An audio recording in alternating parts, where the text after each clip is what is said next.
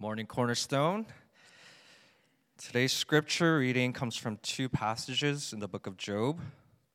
Job chapter 38, verses 1 to 7, and chapter 40, verses 3 to 5. Job 38. Then the Lord answered Job out of the whirlwind and said, "Who is this that darkens counsel by words without knowledge? Dress for action like a man. I will question you, and you make it known to me. Where were you when I laid the foundation of the earth? Tell me if you have understanding. Who determined its measurements? Surely you know. Or who stretched the line upon it? On what were its bases sunk? Or who laid its cornerstone when the morning stars sang together and all the sons of God shouted for joy?" Chapter 40, verses 3 to 5. Then Job answered the Lord and said, "Behold, I am of small account. What shall I answer you? I lay my hand on my mouth. I have spoken once, and I will not answer. Twice, but I will proceed no further." The grass withers, the flowers fade, but the word of our God stands forever.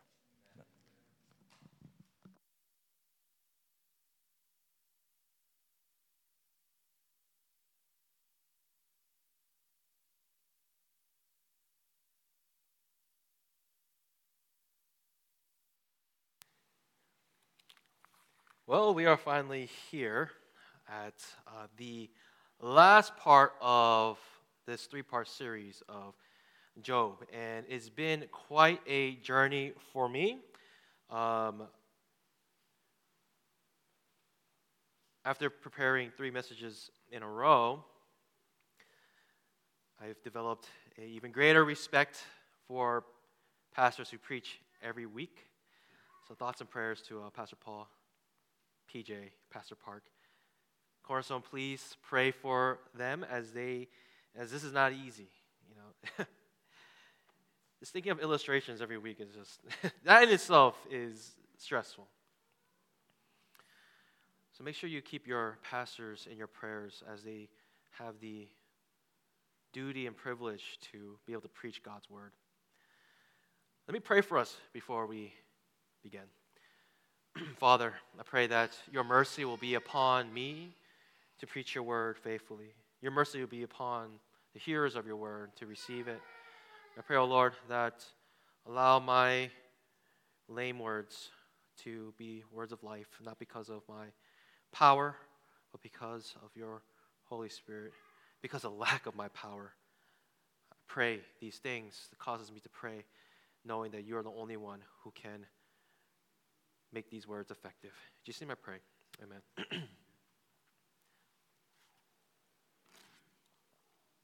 All right. So Job, 42 chapters, 3 weeks. We're in the last part of it. Job chapter 38 through 42. We'll be going through this. We read a snippet of the passage because obviously we cannot read the whole thing. And so I will be going through a little bit more as we go on. The main point of today's message is this: God, the Creator, cannot be challenged by creation. Therefore, we are to respond in silence and awe, even in our suffering. And we'll be going over at 3 points: the Lord's response, Job's response, and the Lord's restoring. The first point, the Lord's response.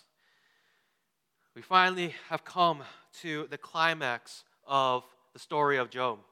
We just had about 37 chapters of Job's suffering and his friends trying to make sense of his suffering.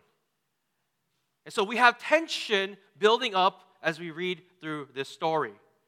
And we're finally at a place where God will respond to Job and give us a clear answer to what is happening. And the answer is not what you expect. Job, remember, he was a righteous man, and he had integrity throughout all his suffering. But within his responses, when we look deeply into how he responds to his friends in his suffering, we see that there is a small remnant of self-entitlement undergirding his responses. And it's a little tricky. It's a little hidden, but it's there because it's assumed. Job 27, verse 2 through 4, this is Job speaking. As God lives, who has taken away my right, and the Almighty, who has made my soul bitter, as long as my breath is in me and the Spirit of God is in my nostrils, my lips will not speak falsehood, and my tongue will not utter deceit. As we can see, Job says that God has taken away my right. My right. The only way that Job will have a right is if he is entitled to it. That God owed him something, but he, instead of giving it to him, took it away. We see that even though Job is righteous, he still has self-entitlement undergirding his thoughts. And finally, God appears to Job, even when Job is righteous. He approaches Job and manifests himself as a whirlwind. And he responds to Job's questions as any other wise man would do, with more questions. And the question he asked Job is this: where were you? Where were you? We see that God asked Job a string of rhetorical questions. Job chapter 38, verse 4, as our brother Pastor Shiong read for us. Where were you when I laid the foundation of the earth? Tell me if you have understanding. Job chapter 38, verses 35 through 27, a little further down in the chapter. Who has cleft a channel for the torrents of rain and a way for the thunderbolt, to bring rain on a land where no man is, on the desert in which there is no man, to satisfy the waste and desolate land, and to make the ground sprout with grass? God is asking Job, hey, you were coming to me, asking me these questions about your suffering. Here's my response. Where were you when I created the world? Where were you when I sustained the world with rain? Where were you? And because the obvious answer is that Job didn't even exist, automatically, Job is disqualified to challenge and question God's justice. Who is Job to question God? Why can Job not question God? Simply because God is the creator and Job is the creature. And this is where we get the theological concept of the creator-creature distinction. I know that sounds confusing. That might sound complicated, but it's actually really quite simple. Simply stated, the creator-creature distinction is this: God is God, and you are not. God is God, and you are not.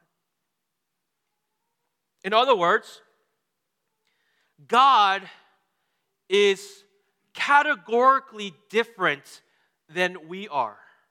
He is not the same but different. He is of higher quality than we are. God is holy, holy. God is holy, W-H-O-L. Holy, H-O-L-Y. He is holy, holy. He is completely separate from us. And there is nothing in between us and God. It's just complete different categories. And because of that, because God is the creator and we are the creature, guess what? We are made to serve God. God is not made to serve us. In fact, God owes us nothing. Even in our deepest suffering, God does not need to answer us. He answers to nobody. He doesn't need to. And this creator-creature distinction, though you might not know it by that term, you have to have that concept in the center of all of your thinking. You need to have that concept that God is God and you are not at the core, fundamental principle of your heart, your actions, your thoughts, your feelings. The creator-creature distinction must be at the very grounds of all of your thinking. And if it's not, then Scripture says your mind must be renewed and transformed by the power of the Holy Spirit. Simply put, God is God and we are not. It's not complicated. It's easy for us to understand. For instance, if I said, I am God, how many of you guys would believe me? I mean, I wake up and even when I shower, I see all my hair falling. I'm like, what's happening to me? I'm deteriorating. I know, if anything, I am not God. All my weaknesses, brokenness. But isn't it funny that our foolish hearts will make us think that we are God? And this is what I call the Lucifer complex. See, Lucifer was an angel, a cherubim. He was one of the greatest angels. But why was he cast out of heaven? Because even the angel, as great as he was, Lucifer thought that he could be better than God. Hence, God cast him out of heaven. Cast him out of heaven to earth and to hell. Adam and Eve, if you think about it, what was their temptation? Why were they cast out? Many of us think it's because they ate of the fruit of the tree of the knowledge of good and evil. But what was the temptation behind eating of that fruit? Satan comes as a form of a serpent, and what does he tell Eve? He says, see, if you eat of that fruit, you will become just like God, knowing good and evil. The temptation behind eating the fruit was not because they thought the fruit looked delicious, even though I'm sure it did, but it's because they wanted to be just like God.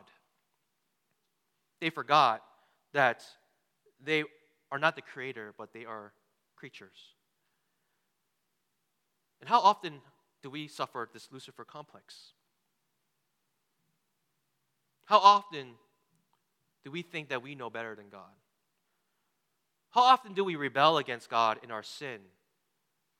And every time we sin, we always break the very first commandment. That there is no other God but God. And when we sin and rebel against God, what happens? Adam and Eve were cast out of the Garden of Eden, out of fellowship with God. We suffer the same consequence. When we rebel against God, we too suffer a breach in the fellowship we have with God.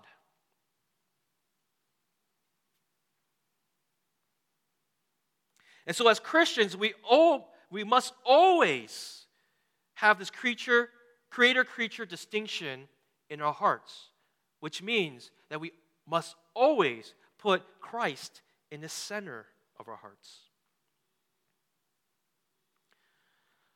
Now, many of you guys think, if we can't even question God because He's just so much greater than we are, that sounds arrogant, man. God, how can He be so prideful, so arrogant? About 3 years ago, by the way, this is a small tip. Okay, never mind. I was going to tell you a way to find really cheap plane tickets, but it's not relevant. Anyways, there was really cheap plane tickets to Orlando about 3 years ago. And Sammy and I were thinking, where should we go, to take a small break? And it was like $50 to Orlando. We're like, that's like an Uber to DC. Might as well just fly to Orlando. And what's the one thing you do when you're in Orlando? I know many of you guys say Disney World, but no. It's Harry Potter World. Harry Potter World, if you haven't been there, the production is just world-class, top-notch. And I always wanted to go. I heard great things about it. But Sammy never watched the movies. She didn't read the books. Or the reason she didn't watch the movies is because she wanted to read the books first. And I was like, we don't have time for that. You need to watch the movies right now. So you can have some context when we go to Harry Potter World. So we watched the movies. And at the end of the movies, we binge watched them. And at the end, Sammy enjoyed the series. She liked it. If you guys know anything about Harry Potter, he goes through all of this suffering. Even he even lost his parents as an infant. And growing up, right, he's coming to age, and this is the story of him coming to age and kind of becoming this hero. You see all the trials, tribulations he goes through. And at the very end, he actually defeats, spoiler, he defeats Voldemort and kills him. He does it by sacrifice. I mean, I don't know where they got this idea of killing the mortal enemy with a sacrifice, but I think there are some connections there, right, to the gospel. But regardless, Sammy didn't watch that movie and said, that J.K. Rowling, that girl, that author of Harry Potter, how could she be so cruel? How could she be so arrogant to be able to do whatever she wanted to do with Harry Potter? How could she be so prideful? Like, how dare J.K. Rowling do these things to Harry Potter? Sammy didn't say that. In fact, I think most of us will consider J.K. Rowling to be a genius, quite brilliant, actually, because she wrote this really beautiful story of brokenness and redemption. But how often, that gap between J.K. Rowling and Harry Potter, that gap is big, right? Because Harry Potter is just a character in a book. But I will say the gap between God and us is far greater than the gap between J.K. Rowling and her characters that she made. Well, how often do we accuse God of being unjust, unfair? How dare God do what he pleases with his creation? I'm not here to show you this illustration to show that God is some apathetic God just doing whatever he wants. No. I'm here just to show you the difference in quality between the Creator and the creation and the creature. That distinction is so wide. That gap is so huge that we're not even in a place to even begin to question God's justice. The Bible puts it this way, Isaiah 45:9. Woe to him who strives with him who formed him, a pot among earthen pots. Does the clay say to him who forms it, what are you making? Or your work has no handles. Isaiah is saying, hey, we are the pots. And as pots, when could we ever be in a place to question the potter forming us? Saying, hey, potter, you forgot the handles. You're messed up. The potter can do what he wants with the pots, for he is the creator. He comes to Job in a whirlwind, showing him the distinction between God and Job. And this is Job's response. This is point 2. We finally get to hear God. Job is in a place where he actually hears God audibly and actually sees God, not in full glory in his form, but manifested in a whirlwind. And he responds appropriately.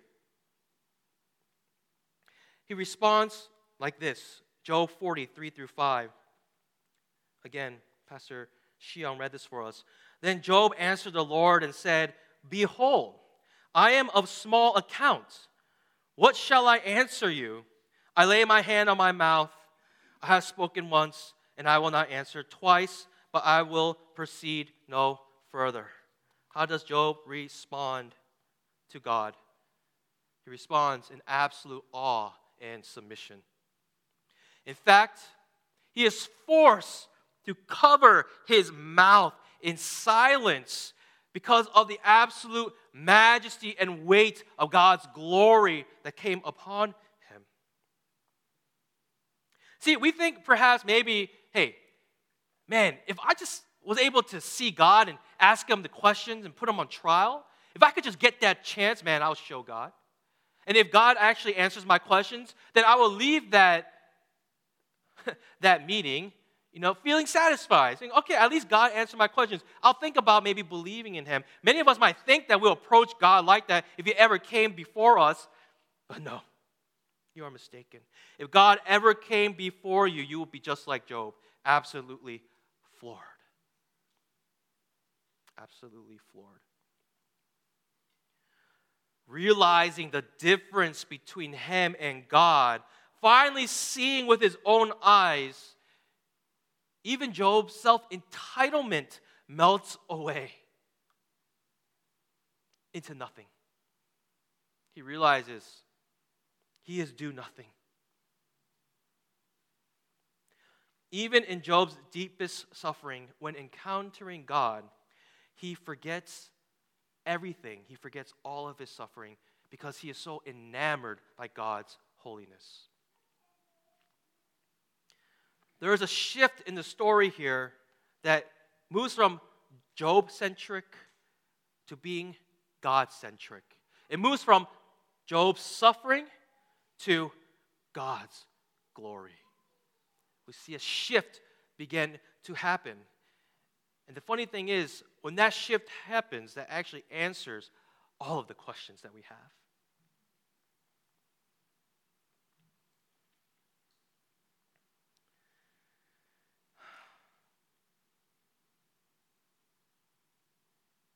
And Job is just consumed by the glory of God, forcing to close his mouth. He can't even respond. He can't even answer God's questions. As a kid, even now, I have a big mouth. And as a kid, that got me in trouble a lot. I grew up with first-gen Korean parents, and they were working day and night. I was raised by my grandma, basically. And the few interactions I would have with my parents after long days of work, my parents, if I did something and I didn't listen to them, they weren't having it. They just came from long day work. If I wasn't going to listen to them, right? And the thing is, for me, I genuinely was curious. I genuinely wanted to know these things. And if I got in trouble, I genuinely wanted to know why, right? Even when I had an excuse, I wanted to know why am I still getting in trouble even though this happened. What did my parents say? They said, don't talk back. Or better yet, don't be smart. I'm like, oh. I thought I was supposed to be, okay, I'll be dumb. I'll just be dumb. I talked back a lot to my parents.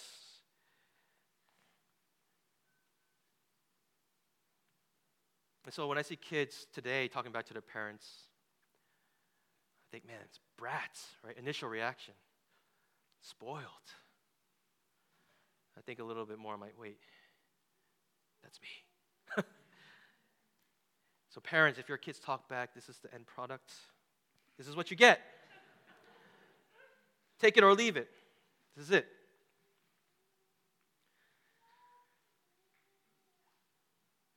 As a kid, I was rebellious, talking back to my parents whenever I got in trouble, but not here.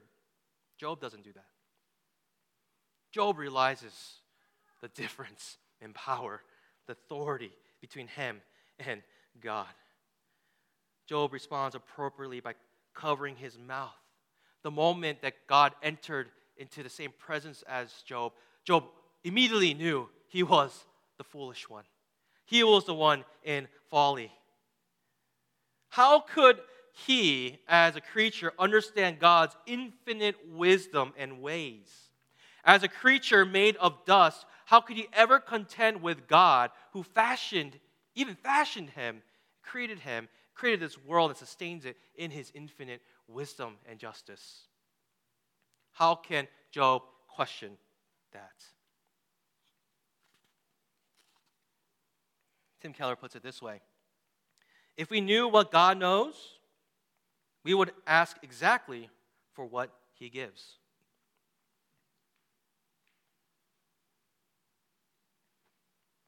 So I want to ask you, have you had a Job-like experience like this with God? Were you ever in a place where you came to the knowledge of God in such a way that you were just floored because you were enamored by his glory? That you were just floored because you realized the true state of what you were, that you are simply but a creature, and God is the creator. Have you ever had a moment like that in your walk of faith?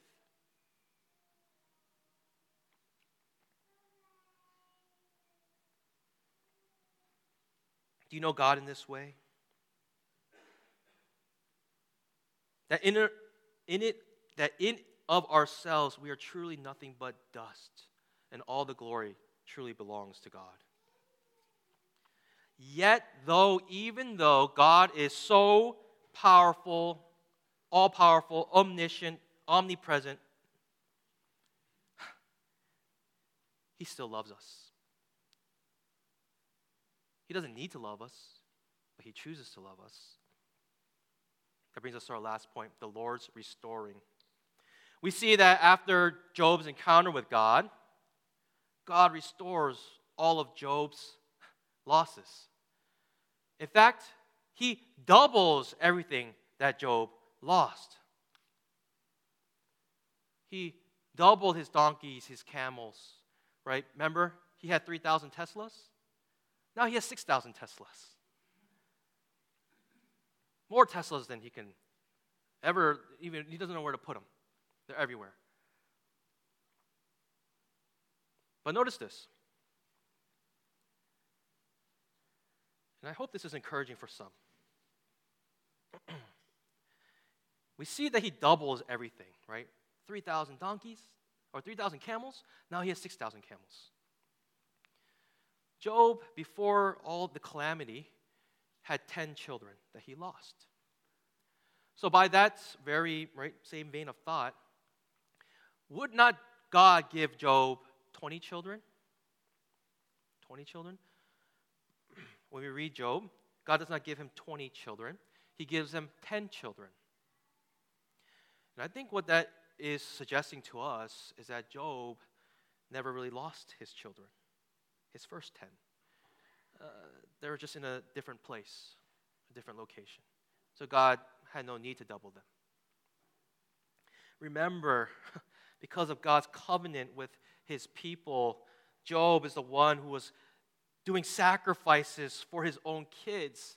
Job was the true man of the house who spiritually protected his family, showing them what is first utmost importance in their walk of life. It is to honor and fear God. And he did it by his actions, hoping that one day they'll come to salvation. That's the kind of man Job was. And I think God blessed him and his family, knowing that. So God gives him 10 children because he said, you never lost your first 10. They're just in glory.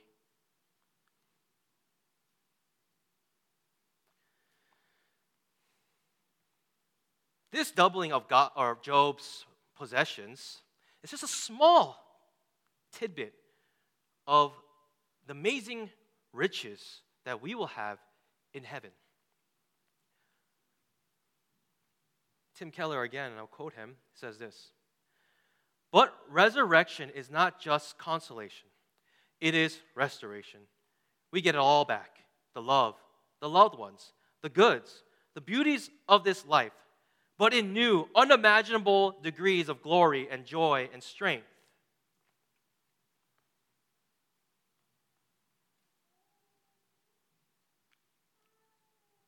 What is the deepest hope we have as Christians? It is this: resurrection hope. Resurrection hope. It is because of this, even in our worst of times, we will never be fully in despair. Even in our worst of times, we will always have hope of some sort. Scripture puts it this way, 2 Corinthians chapter 4, verses 8 through 14. We are afflicted in every way, but not crushed. Perplexed, but not driven to despair. Persecuted, but not forsaken. Struck down, but not destroyed. Always carrying in the body the death of Jesus, so that the life of Jesus may also be manifested in our bodies. For we who live are always being given over to death for Jesus' sake, so that the life of Jesus also may be manifested in our mortal flesh. So death is at work in us, but life in you. Since we have the same spirit of faith according to what has been written, I believed, and so I spoke. We also believe, and so we also speak, knowing that he who raised the Lord Jesus will raise us also with Jesus and bring us with you into his presence. Apostle Paul's greatest hope, the thing that carries him through all his suffering, is resurrection hope. Saying that all of this can be destroyed, but it's okay, because I know one day I will be lifted up, raised up like Christ was.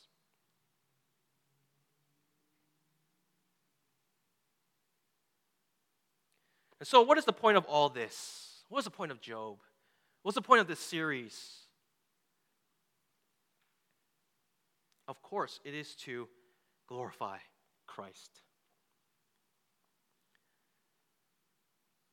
Matthew 26, 59 through 63. Now the chief priests and the whole council were seeking false testimony against Jesus, that they might put him to death. But they found none, though many false witnesses came forward. At last 2 came forward and said, "This man said, I am able to destroy the temple of God and to rebuild it in 3 days." And the high priest stood up and said, "Have you no answer to make? What is it that these men testify against you?" But Jesus remained silent. And the high priest said to him, "I adjure you by the living God, tell us if you are the Christ, the Son of God." Remember what disqualified Job in the very beginning of the Lord's response to him? It was this. The question is, where were you, Job? Where were you when I created the world? Where were you when I was sustaining the world? How dare you? How dare you contend against me? Do you know who you are? Do you know who I am? What disqualified Job is because he was not there in the forming of this world, which made Job's suffering just.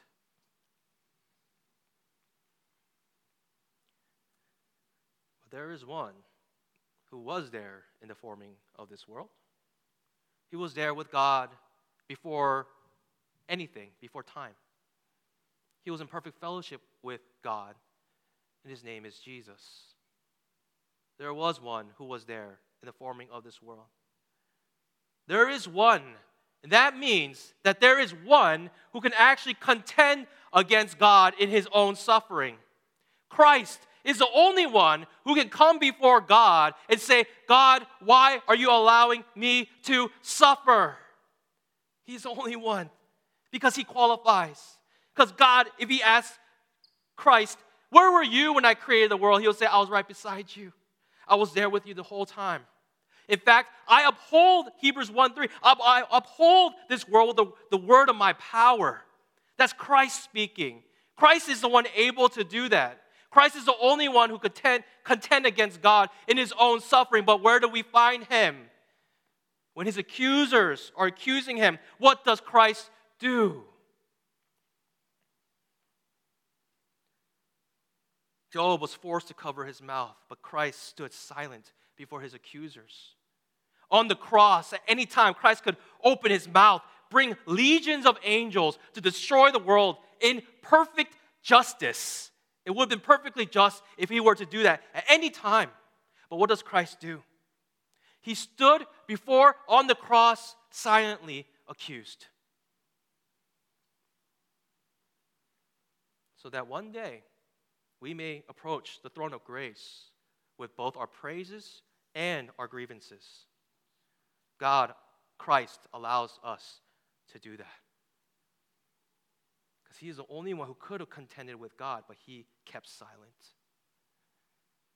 He allowed the suffering to come onto him on our behalf because he loved us. And that's the only reason why we have this resurrection hope. At the end of this series, my hope for Cornerstone is this: that when we read about Job, we not only think about Job, but that we are able to think about Christ. My hope is that after reading and going through Job, that our affections for Christ will become even greater. And so that when we worship him, we can do it in greater reverence. Whenever you hear the name Job again, I hope that you are reminded of the greater Job, the true Job, the one who is a true innocent sufferer who stood silent before his accusers in order to give us salvation. I pray for Cornerstone that we're able to worship Christ and place him as the creator in our hearts. Let us pray.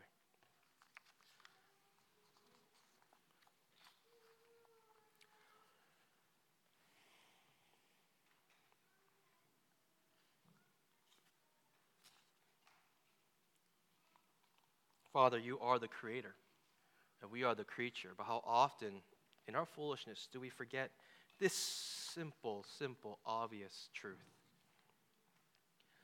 I pray, oh God, protect us from our own folly.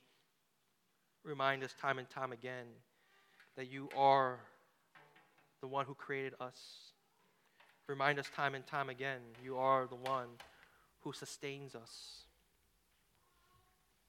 And I pray that we today can be able to worship Christ in a new way, in a greater way, in a fuller way, knowing through Job that he is simply but a small, teeny, dim shadow of the great work that Christ will do for us one day.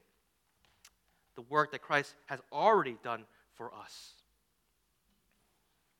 So, Father, I pray, raise our affections and let us come to you in worship.